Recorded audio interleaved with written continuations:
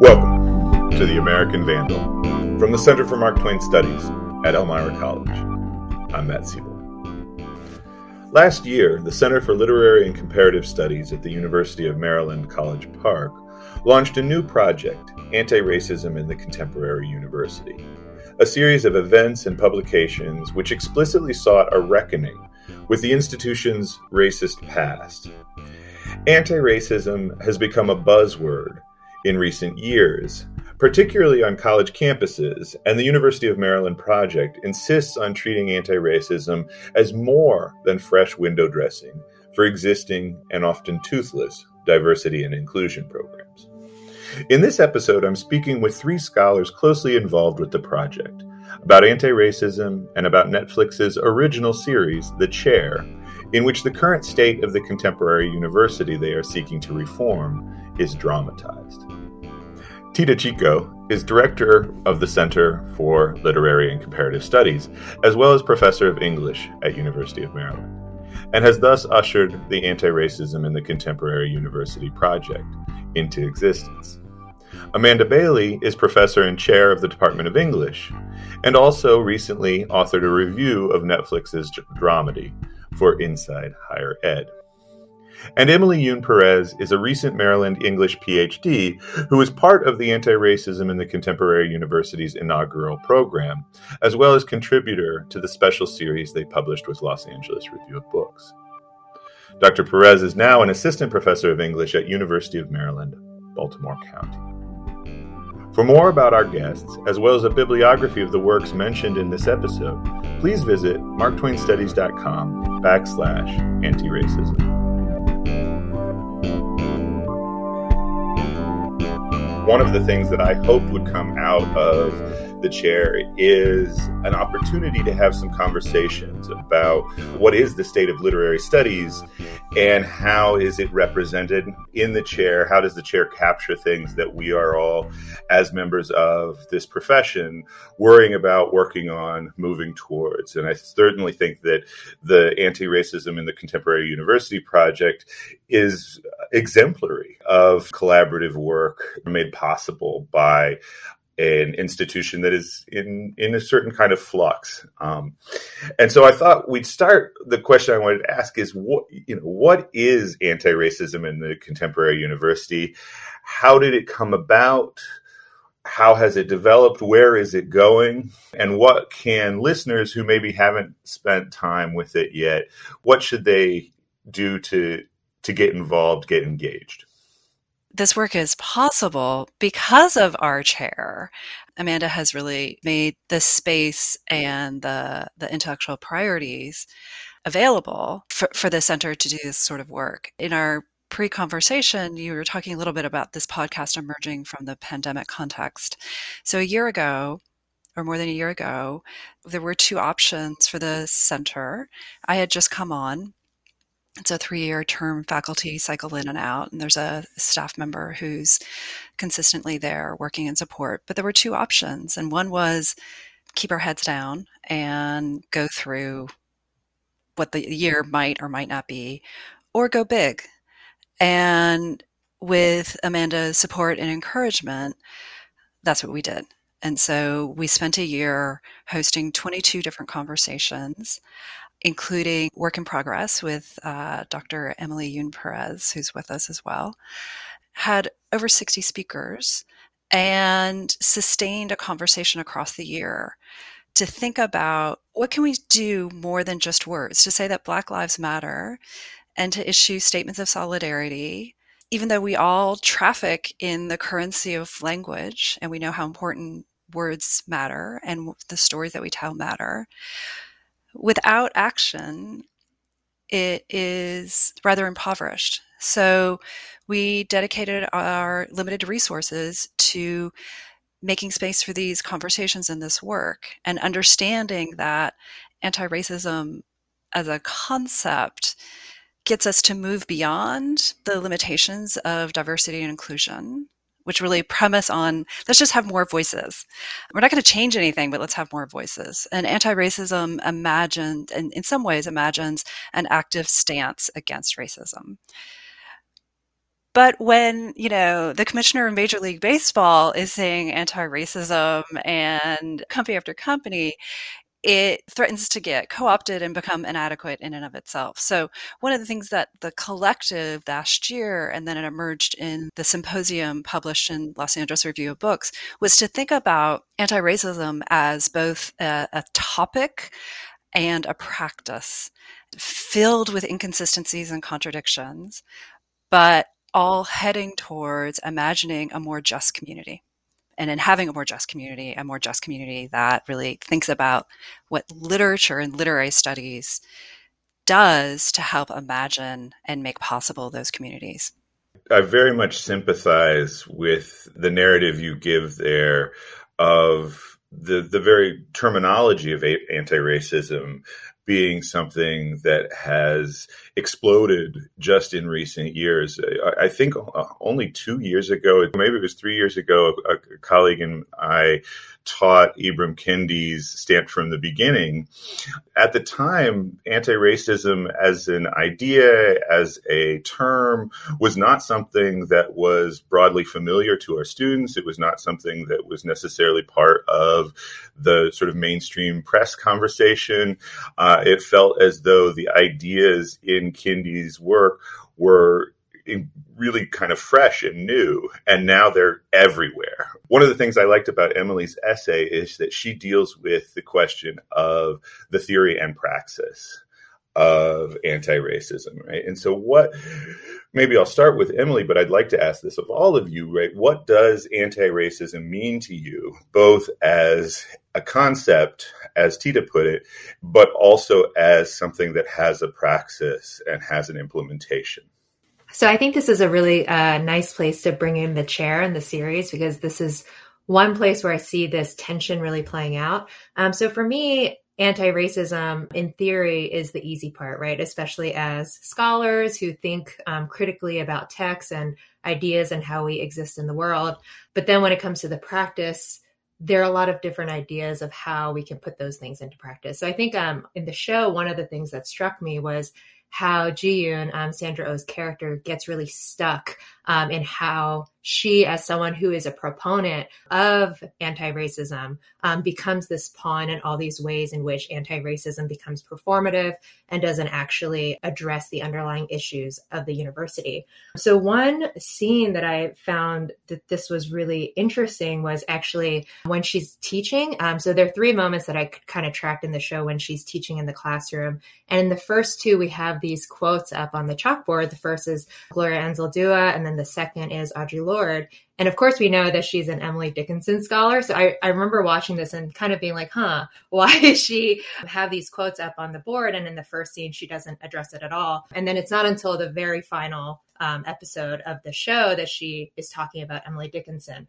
So I think for me, that really resonated as especially a woman of color in the university, this pressure to embody this diverse perspective in a way that can feel tokenizing and can feel performative. But then when she is sort of faced with all these different situations in which she could actually promote anti-racism in a real systemic way, she's constantly being undercut, right? For me, that is the struggle, is that in the classroom, you can put these quotes up on the board and you can engage with your students. And I think for me, that's where I really try to focus my work, is supporting students in my own praxis of anti-racism. But then it becomes very difficult and muddy, and there are all these, conflicting ways in which the institution and the various people within the institution imagine anti-racism to look like. So I think that is part of what we're struggling with, especially with how new this idea has been, even as it's sort of gaining traction and becoming more mainstream, is that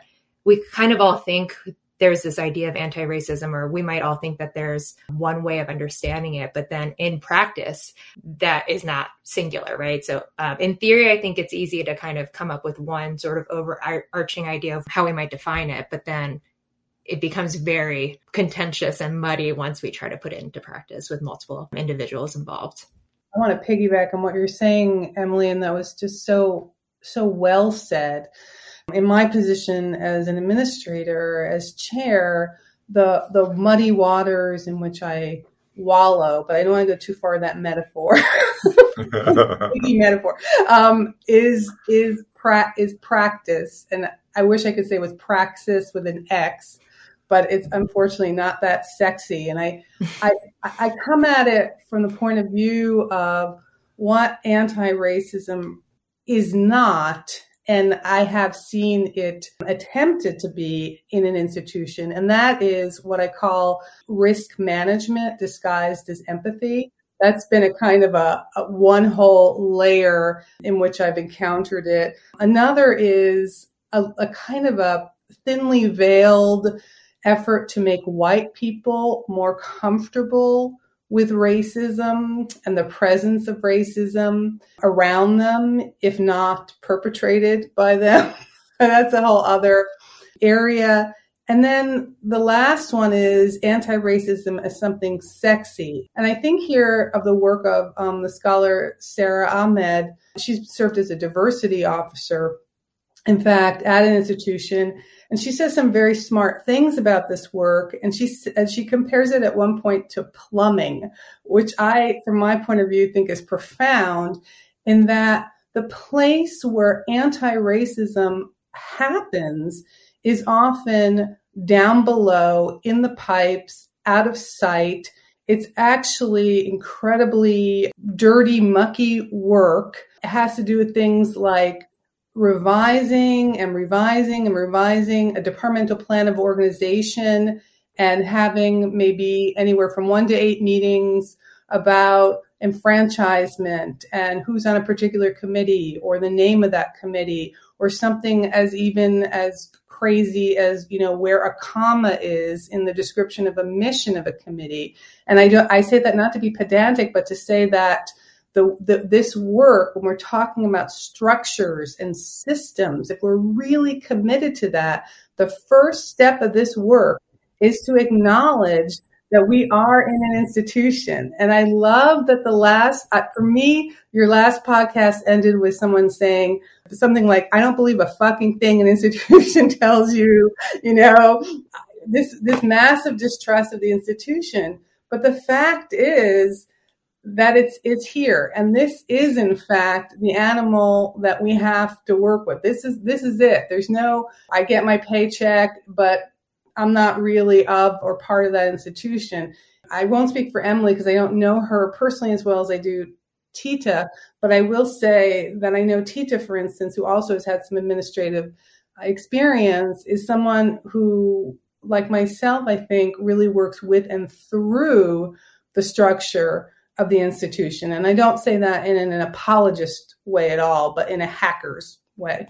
Carlton Green, who's on our campus, and he works in the Office of Diversity and Inclusion, has taught me the language and the framework, which is that every moment is about opportunity and resources. Every exchange, every encounter, and there are thousands of those in our lives, hundreds in a day. So in the planning and execution of any work that the university does, and so my purview for these 3 years as the center has to do with what are our resources, who gets them, what opportunities are available and to whom. And so within that, the programming and developing the conversations is an enormously collaborative process. It is me as a white Latina full professor cultivating networks and relationships with early career scholars, finding out where those conversations are, who those people are, creating an environment that is ethically and intellectually generous and welcoming. And that goes to the invitation, to the compensation, to the time of day, to acknowledging that sometimes people are just too busy and they don't want to do it or it doesn't work, and circling back, that kind of patience, but also down to setting up the technology. All of this is online, and the internet is a terrible racist place. So setting up a kind of safeguard so that at every moment what is at the center and who is at the center. That's the way that I understand the what Amanda's talking about, is that deep structural work. Because at every point when I make something available to someone, I'm making it unavailable to someone else. Doing that in the long context of who has had opportunities and who hasn't. Faculty of color, Black faculty, Latinx, Indigenous, all of these faculty on campus are expected to do this work without compensation. Getting into the plumbing, as Amanda says, and redirecting. But at every moment, so it is about opportunities and resources. And the other thing that I wanted to say, to kind of in what Amanda was talking about, that one of our first programs, Aisha Wilkes, who's a graduate student at McMaster, talked about the difference between discomfort and oppression. And she identifies as a Black Canadian. And she talks about how in her classroom, her white students mistake discomfort for oppression. We talk a lot about safe spaces, like the classroom being a safe space, but for whom and for how? And so I really hear what Amanda's saying about this kind of rhetoric of anti-racism being presented to make white people feel better and less uncomfortable, when in fact the ethical space of change and intellectual growth is really a space of discomfort. And it is not harm. It is not harm at all. One of the really, I think, thoughtful and pretty ingenious moments in the chair comes when Yoon is confronted by her dean and one of the publicity managers about an ongoing campus controversy. And they end up lecturing her, a 40-something woman of color who has, by her, in her own account, had to scrape her way to the position of chair, oftentimes by not being nice. They're lecturing her about the terms of the students' protest. It's an absurd moment where you're sort of looking across the table from the perspective of these two middle-aged white men lecturing a 40-year-old woman of color about her students' sense of injustice. It captures exactly what Amanda expressed, that risk management that is masquerading as empathy. I really appreciated all of the ways that you're thinking through your own circumstances and our own circumstances, capture in some ways what the show does well, at least in my reading. That oftentimes we have these moments in the chair where it feels more like a political thriller, right? Where there are backroom deals being cut between various entities and various interests. Oftentimes we have the feeling that interpersonal politics is more important than anything else in moving the institution in one direction or another. And so I was hoping that each of you could talk about the experience of sort of watching the chair. It centers multiple plot lines that have to do with prejudice, oftentimes racial prejudice, gender prejudice. And how did you experience this show as people who have been, on the front lines thinking about anti-racism in the contemporary university? So I will say, when I saw the trailer for The Chair as a Korean American woman in an English department, I was trying to really hedge my expectations. I'm also a huge Sandra Oh fan. So, I was really trying to balance expectations with, what the show might do. But what you're talking about with this risk management and the different layers of facing discrimination and having to navigate that, for me, especially because I identified with so many of the identities that Sandra Oh's character identifies with. At the same time that I was really eager to keep watching it, I binged it, in a day. At the same time, I was very uncomfortable at various moments just because of how familiar some of those scenes were. I guess one of the things that made me really uncomfortable, and I think that the show was kind of doing this self-consciously, was that the harm of Bill's actions are actually never addressed, right? So there's no reparation for what he does in the classroom is sort of written off as a joke and then snowballs into this thing that's just seen as not meant to be harmful, even as it is harmful. So I think there are kind of moments when it hints to this where I think at the student rally in the quad, one of the students talks about how they find a swastika on campus, right? So that there is an actual consequence to Bill's actions on the students that he never takes responsibility for. So I think that part was very familiar in a lot of ways of self-proclaimed allies of racial justice and gender equality don't always in practice put those things into action, right? And he is so self-involved the entire series. And then just, I think it's in the final episode, there's that scene where he and Ji-yoon kiss in front of her house. And that was another scene that just made me so uncomfortable because of how quickly he switches from desiring Ji-yoon to you can see his face just shift and it's very violent, right? Even though he's not physically violent, just that complete 180 from I desire you to I am so angry with you in this almost violent manner. Like that is also, I think, very familiar for just women in general. So those two kind of moments made me very uncomfortable because it was so familiar, not because I thought the show shouldn't have done it or something like that. But yeah, those two moments were very cringy. Thank you, Emily. I feel so validated. What you're reading in the show. Something I just want to get out there is that, again, just to get on the table, that I didn't look to the show for verisimilitude. So that's not the angle I'm coming at this from. But I was disturbed by what I think is a kind of a premise to the show. And it was interesting that you used the word, Matt, when you said that it was interested in these micro politics of department life and so on, because I found the show disturbingly apolitical. And I think this resonates a little bit with what Emily is getting at. And what we see here is a popular imagination, or maybe it's wishful thinking, ? I'm not sure, of the academy as a place invested in cultural authority, but without any political efficacy.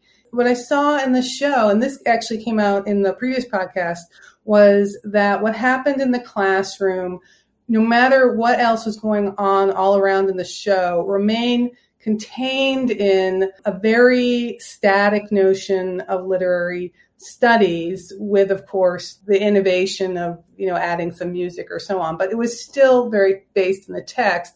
And that what happened in the classroom did not lend itself or create a framework for any kind of notion of this Pembroke University being a place to fashion the political subject among the students or among the faculty or among anyone. And so really what the stakes of this show were, as I think as they were put forward to us, was just as you're saying, Matt, which was this idea of the life of the department or the sustainability of the department built around its ability to be, an archive of and a place for the transmission of culture.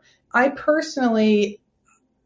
don't like that because I feel very strongly, for me, the hope of the university as an institution, and I keep having to go back to this, qua institution, is that it accepts its role as a social actor. And I have been doing a lot of work lately with Tom Hayden's Port Huron statement. I'm involved in a new project that I'm working on called the Reparative Humanities. We can go on and on about all the flaws and the failures of SDS and that moment and the failings of the racial politics of that moment. But one of the things that the Port Huron statement says is the university is the one place that allows you to ask, could this be different?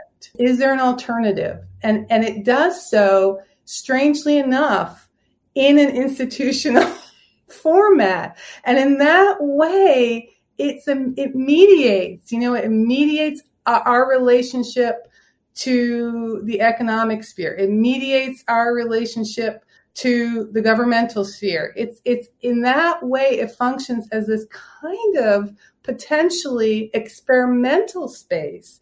And I think the chair really, as a show, I mean, obviously these are like, the bar is high in my mind, so forgive me, I'm an academic, but I think the chair missed an opportunity to show that kind of dynamism, that kind of place of experimentalism, that anti-racism and all the issues it addressed could potentially foment. That rings true to me, and I particularly think of a moment that also came up when Tita was talking about how anti-racism should also be a theory of resource management. There's this moment where Yoon has been trying to lobby for Yaz to get the prestigious lectureship within the department. She thinks that this is going to be both a way of rewarding Yaz for the yeoman teaching and the service work that she has done, while also recognizing the prestige of her scholarship and hopefully retaining her as she becomes a more of a sort of commodity within the broader profession. We have the very humorous cameo by David Duchovny that interrupts that plot line.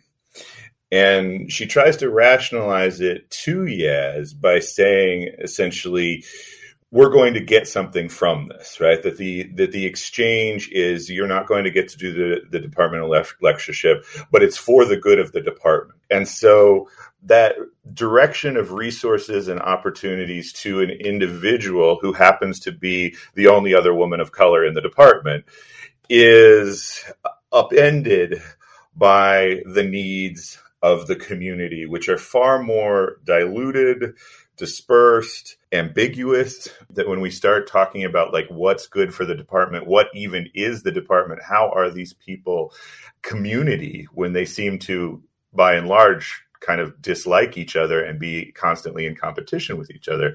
I think that really rings true to some of what you've been saying about what is anti-racism if it is not the directing of resources to individuals who are from marginalized groups and who are often not given those opportunities, those resources in order to pursue their work. If I could, the character of Yaz is, I mean, in the show, it's just extraordinarily troubling for a variety of ways. Mm-hmm. Not related to interior life, very much an occasion for, except for the Sandra Oh character, an occasion for white people to act out their whiteness. Mm-hmm. And the subsequent kind of discourse about the chair amongst academics on Twitter and in media has revealed the deep structural racism that the show, wittingly or not, reflects. I think it was just this week that in another podcast or another kind of public conversation, a retired former chair of the Stanford English department, among many things, said, well, of course the Black woman will get tenure.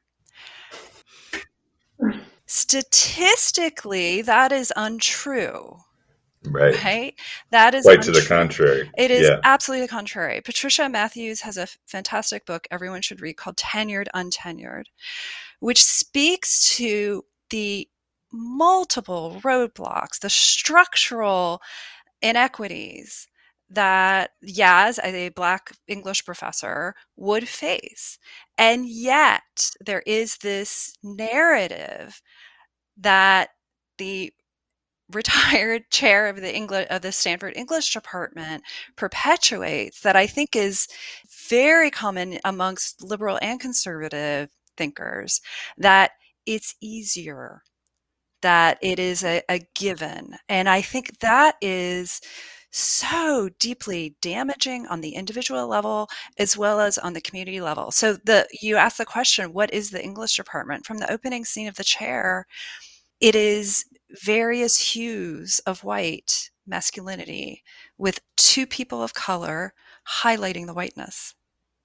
That's what it's the drop of the color that highlights the whiteness. There should have been, okay, let's say we're like remaking The Chair now, where it was like season 2 or whatever, actually the prequel. There should have been an episode where Sandra Oh's character goes to Dean and says, we have not revised our tenure and promotion guidelines in like 20 years. We're way out of step with our peer institutions and the shape of the field.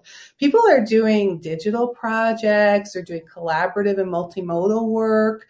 Before we even talk about Yaz or anyone else's promotion case, I'd like to call together a meeting and begin revising our policies. That's not good television, is that? That's not going to be like a whole 30-minute episode meeting where they're discussing and revising the tenure and promotion policies. But that's exactly the point, right? That's exactly why I think if you're going to be responsible and thoughtful and take on, the academy, it's actually sort of not the same as Dunder Mifflin or Starbucks or whatever. It actually is a highly unique institution, both in terms of its limits and its potentials. And I'm sad that it's so flattened in the ways that we're all talking about.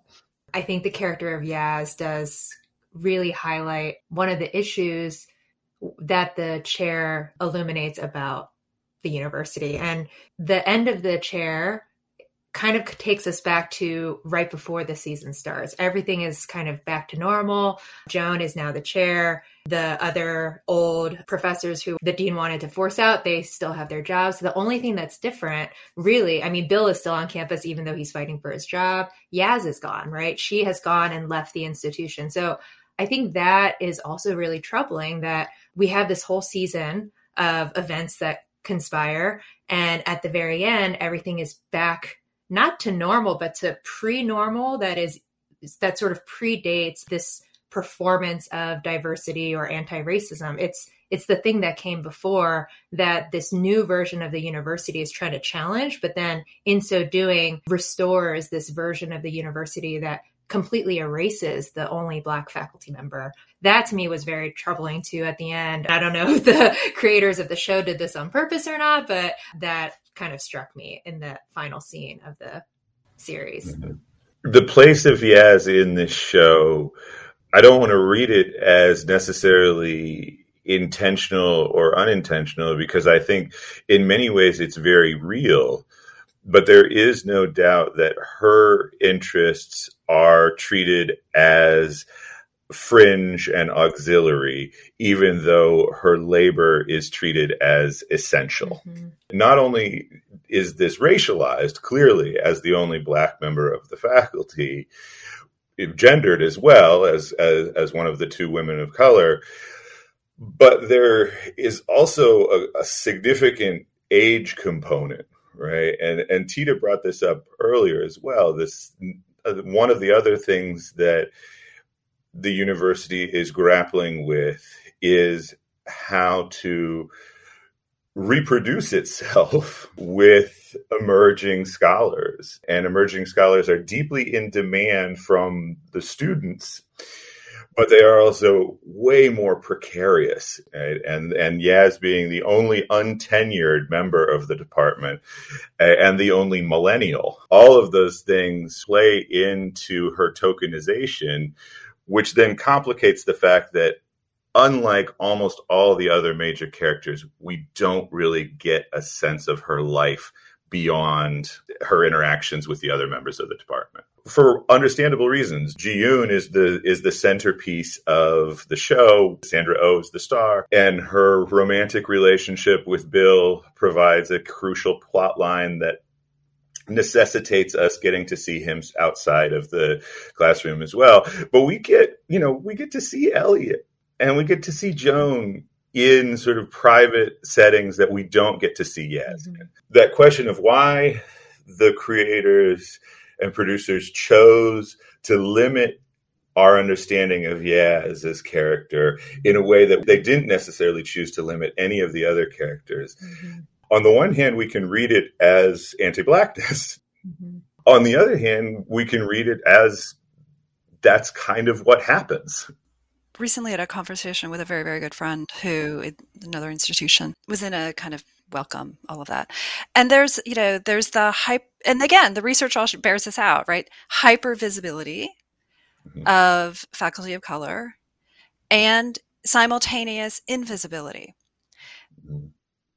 I'm not ascribing intention to the makers Right. of the chair, but I think that what the show is doing is, I mean, I don't know how sophisticatedly, but there is this utilitarian quality to Yaz as an object rather than a subject.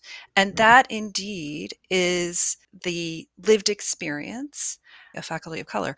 That in and of itself allows complexities and failings to some and not to others.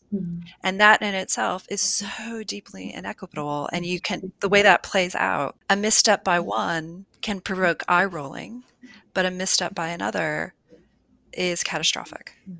I really appreciate what you're saying, Tita, and I also really appreciate what your assessment, Emily, your response to the show. And I'm thinking about the piece I wrote in Inside Higher Ed, and I think one of the things I was trying to get at is that all the university knows how to do right now, and it's going to have to change, is absorb, right? That's what we saw is what happened in the 60s, right? There's this incredible revolutionary energy, ethnic studies, women's studies, African American studies, and after everyone created their central admin buildings into bunkers, right? They took away the glass windows, raised a building on stone edifices. After they did all that, then they called in the National Guard, just a few things like that. They figured out that they could just absorb and that the discipline would just simply let you have a seat at the table, right? And that was the diversity and inclusion perspective. So even though we've shifted to the language, the rhetoric of anti-racism, as Emily and Tita have been saying, we've all been talking about, we still have the mindset of diversity and inclusion, and we can't shake ourselves from that. But what I was trying to point out in that Inside Higher Ed piece is that if we continue in this mode of absorption, all our energies are in preservation and saving. This idea, what Emily is saying, that the conclusion, the resolution of the chair is the return to normalcy, right? And of course, post-pandemic, we can talk about that too. All this language, make the university great again, circa 2019. It's very troubling on all sorts of levels. And what we really have to start doing actually is what I was talking about, which is the shaking up, the disruption, but also transformation, such that the people who are now being welcomed and who are coming into the institution are themselves now owning it, transforming it, changing it. They're not belonging. They're not welcomed. They're not included. They are now whatever that institution is or can become. It's in them. It's them now. And that's where the vitality and the sustenance. There was a very creepy, disturbing roundup in the latest, I don't know if you got it in the Chronicle of Higher Ed, about what universities are going to look like in 20 years. It's like we're all going to have apps and we're just going to order, like it's going to be like DoorDash. You're just going to say, I'll have like, Jane Austen at 7, and then I'll have like a little like Toni Morrison at Saturday at 8 a.m. with McMuffin, and I'm going to be listening to this in my car. Oh, and by the way, I'm getting a credential for my dentist. It's like so disturbing, but taking the Chronicle as we take it,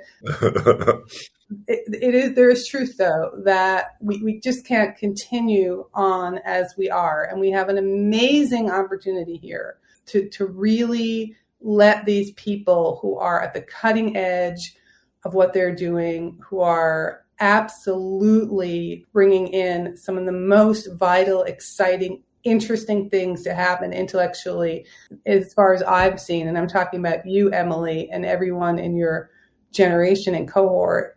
And this is our last best help, as far as I can understand it.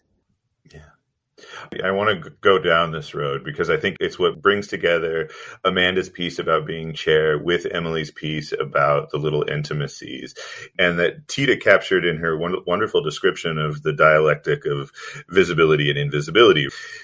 We are faced with this moment where the people who have the sort of reins of the institution are, perhaps with the best of intentions, tempted to instrumentalize the people on the fringes of the institution or the people who are emerging and trying to sort of claim a new space, and that those ideas are very much needed and necessary. They're very exciting, both for students and faculty. But how do we platform and support and amplify and provide forum for new voices, marginalized voices, without it becoming simply the empty rhetoric of diversity and inclusion? What makes it different? I think resources is definitely one piece of that. But I think there is a real challenge. I think about it even in terms of the Center for Mark Twain Studies, right? On the one hand, our project is to support an ever-growing and more diverse set of scholars. And we need those scholars. For Twain Studies to survive, we need those scholars to be younger. We can't just support established people, and the routes to establishment are changing. And so we have to think about it differently. But on the other hand, right, the Center for Mark Twain Studies, because it is named after a dead white man, regardless of Twain's politics, which may have been progressive for his time, still has a kind of an innately conservative aspect to it, right? Anything that is founded upon preserving a study of a dead guy has some element of conservatism. And I use the Center for Mark Twain Studies, but I could easily use any number of examples, including pretty much every English department in America is faced with some aspect of this contradiction in its mandate. How do we reconcile what I think all of you are really grappling with, the desire to support, to platform, to amplify, to develop and mentor, right, to bring about a new generation that is more inclusive and also provides a desperately necessary fresh perspective, with the recognition that there is still a power structure in place that is, by its very nature, somewhat tending towards what Amanda described as kind of saving and preserving. The reproduction model is so deeply embedded in any institution, and it's deeply characteristic of the university. Amanda and I are evidence of a thwarting of that.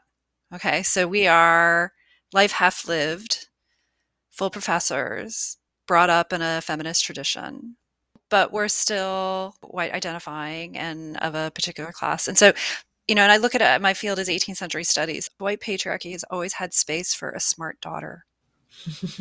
Always. Right. I've weaved and bobbed through that. The structure of the university as it is today, and I speak from my position as a faculty member and having had different administrative roles, is that there is no space for dissent. And it's only through dissent that you actually get somewhere. The model of universities is very kind of top down, and ideas being articulated and developed amongst a very small group of highly compensated individuals who are very divorced from the lived experience of the other 39,980 people who exist on this campus. Means that the robustness of what can be possible is really a moment of fear and apprehension, especially in this moment where everything is on fire. And the way that Emily captured and described the resolution of the chair, it's way back. For some people, that's a very comforting narrative. And I think that is a narrative that played out leads to our collective demise.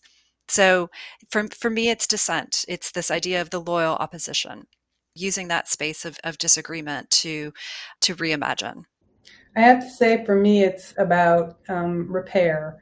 And what I mean by repair is both literal in terms of material reparations and all the ways we've been speaking this hour about reallocation and resources and fiscal priorities, whether that means thinking about the indigenous peoples that these land grab universities have displaced, whether that means programs for local high school students and underprivileged learners and different kinds of learners and new kinds of access for people.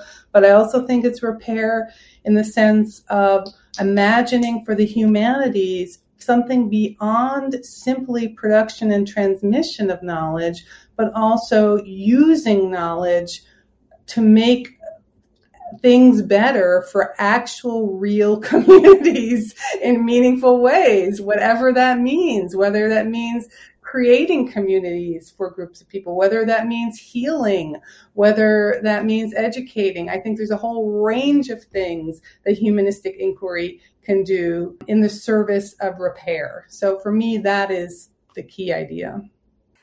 I guess I'll speak from just my perspective as a somewhat recent grad who spent several years on the job market with many peers who also went through the job market. And I think one of the things that I wish for the profession is that there was more space for all of these peers, you know, a lot of whom have spent several years on the market or who are adjuncting or in non-teaching positions, who would be such an asset to the university. Again, resources, right? Resource management. The presidents of some of these prestigious institutions, if you compare their salaries to graduate students and adjuncts, I mean, the resources are there. So it's just a question of how do we prioritize those resources?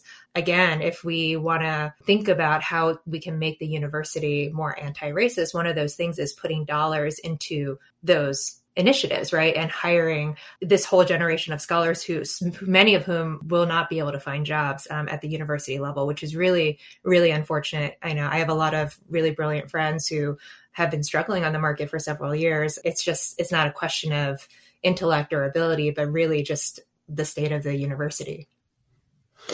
And this is, for me, and this has been said over and over again, this is, as Amanda said, we don't have to demand verisimilitude from a Netflix miniseries.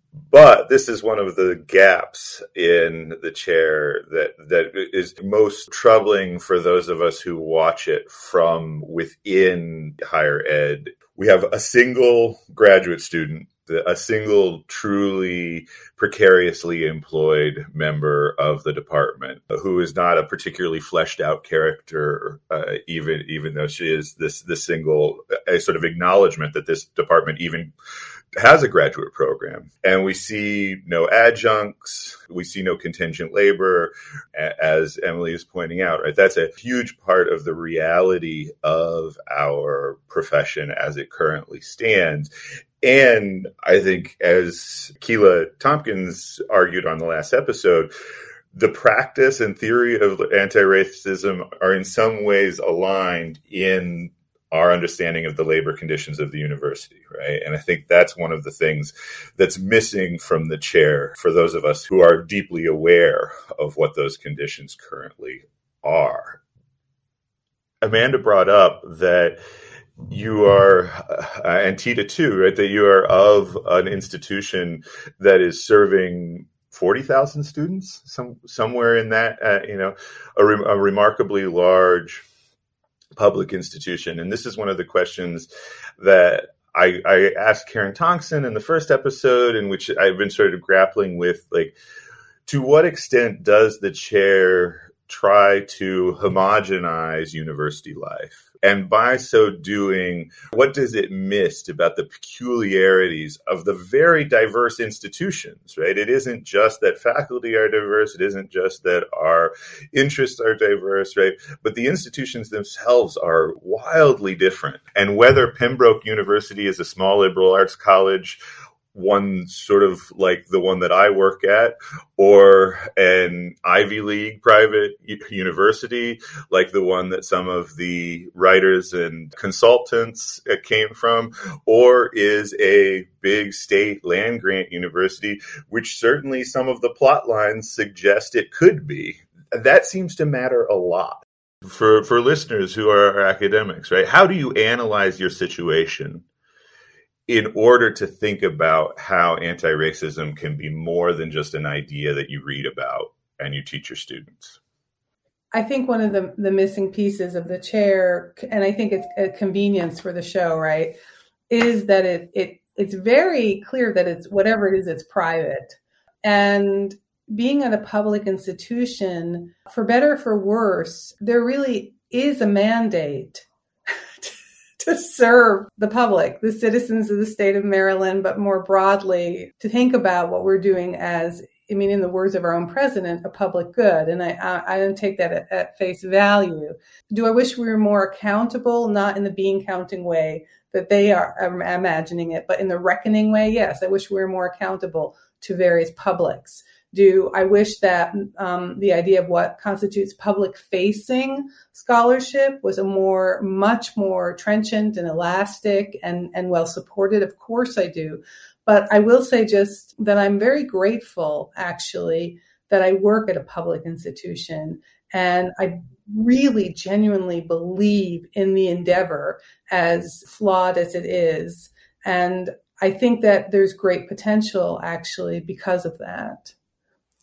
If I could add to Amanda in agreement, there are 4,000 colleges and universities in the United States, which is an extraordinary number. A potentially unsustainable number. Potentially unsustainable, right? Half of all undergraduate instruction occurs in community colleges.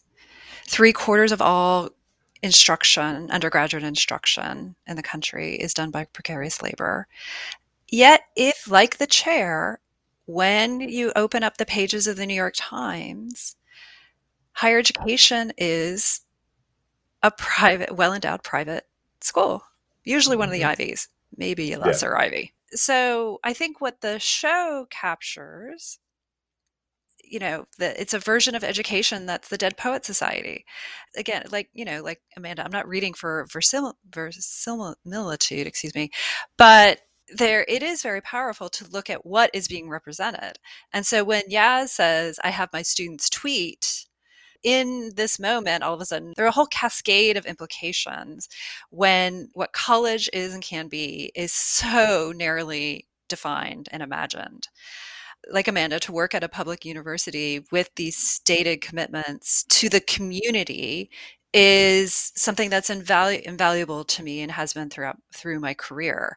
In the space of the classroom, my students are drawn from it's still pretty narrow, but they're drawn from a larger greater cross section of our populace than ordinarily would be. And even for all of that, I lived in Baltimore for a long time, and I was in a mentoring program for young girls. And it was through that I saw the number of students coming from Baltimore City high schools that matriculate at the University of Maryland is minuscule. Hopkins will scoop up some, and the Ivies will scoop up some, but the flagship of the state does a huge disservice to the largest city in the state. So there's a lot of work there, but that's the work that needs to be done.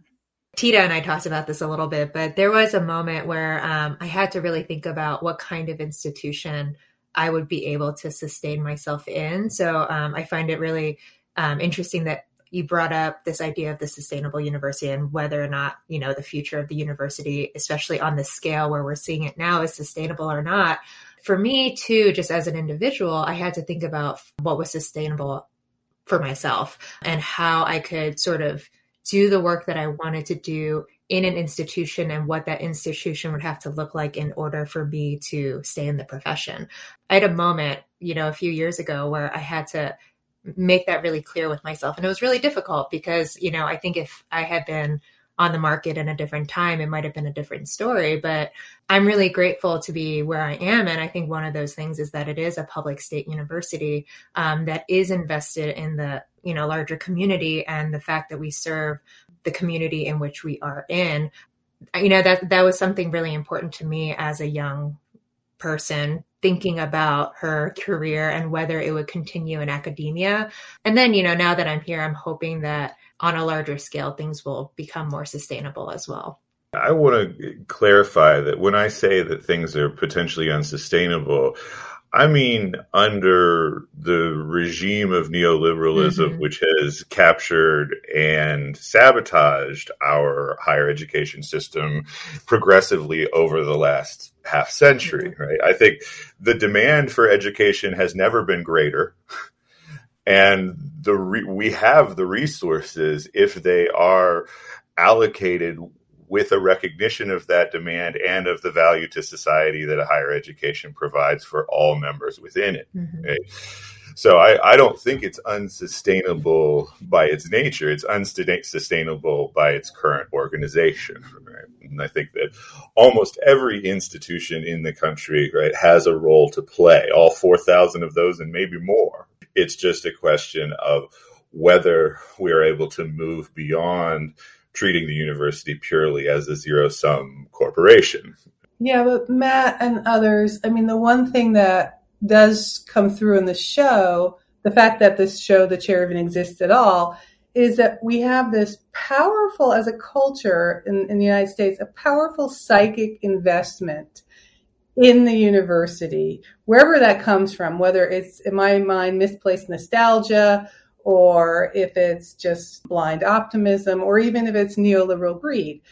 Somehow we still invest in it. And I still want to go back to this point that I made at the top, which is we have the psychic investment in it as a really unique institution. I think the place where we all come together, even the Koch brother people out there, where we all sort of join up, is this idea in wanting to preserve that uniqueness of our educational apparatus. And that's not to say, I hope you hear me clearly, that's not to say that I'm Pollyannish, that it's all going to come to good ends. But I do understand that whatever this entity is, it's going to remain something, even if it's tainted or at this moment in time too imbricated with the economy or certain kinds of economies, or certain kinds of, because of Board of Regents and governors, certain kind of political influences, it's going to remain its own thing. And for that reason, I actually feel in the long haul hopeful. It's not going to look like anything probably any of us on this podcast can imagine, but I do think it's going to live on in some way. I really do believe that. I'll just close then by asking Tita to tell our listeners where they can find out more about your project, your collective project, what's coming up, what are you excited about, how should they get engaged and involved? Thank you so much. And also, I'm with Amanda. I'm hopeful. Yeah. Yes. In small, I mean, what she was making me think of is that moment. College changes your life. A college class can change your life, and that's, there aren't a lot of places that can do that. But thank you so much. So the Center for Literary and Comparative Studies at the University of Maryland last year had our big series called Antiracism, Research, Teaching, Public Engagement. From that, we have an archive of 19 videos, and if we can, I'll add the link. We'll make sure it's on the episode homepage and in the show notes. Absolutely. Thank you very much. And in addition to that, we developed this symposium in the Los Angeles Review of Books, which we've mentioned, with 12 single authored essays, and Emily contributed one of them, as well as 5 conversations and a concluding essay. We also, later this fall, are publishing another cluster in public books. The idea behind this is that the collective generated so much work and dynamism. I knew that a video archive would be one way of capturing it, but there's a lot of incredible work here. So I, as a steward of this, I looked to develop these kind of publication outlets. This year, we're continuing our work with a slight adjustment to our focus. So we're thinking about this return to campus, whatever that means, and all the different ways that takes place. And we're doing a second year of programming, Antiracism, Communities and Collaborations, our first program, which is on racial trauma in the classroom. And we're bringing University of Maryland alum, Professor Caretha Mitchell, who's a professor at Ohio State, as well as the Chief Diversity Officer from Tulane University, to be in conversation about what the classroom is, and thinking about trauma and the public racism of the last several years. We are very excited. We get to host Honorée Fanon-Jeffers, who was just named Oprah's Book of the Month, and she's everywhere. She agreed to speak with us long before any of this big stuff happened. So she'll be here on the 20th. But this year we're doing a lot of collaborations. So Jeffers is with the PG County Libraries. We have another one with the Phillips Collection. We're collaborating with Georgetown. So all of that is on our webpage. Excellent. And everyone is welcome. Thank you. Thank you all very much. It's been lovely to talk with you. That was Tita, Chico, Amanda Bailey, and Emily Yoon Perez. For links to the events and publications we discussed, please visit marktwainstudies.com/antiracism. I'm Matt Siebel. Thanks for listening.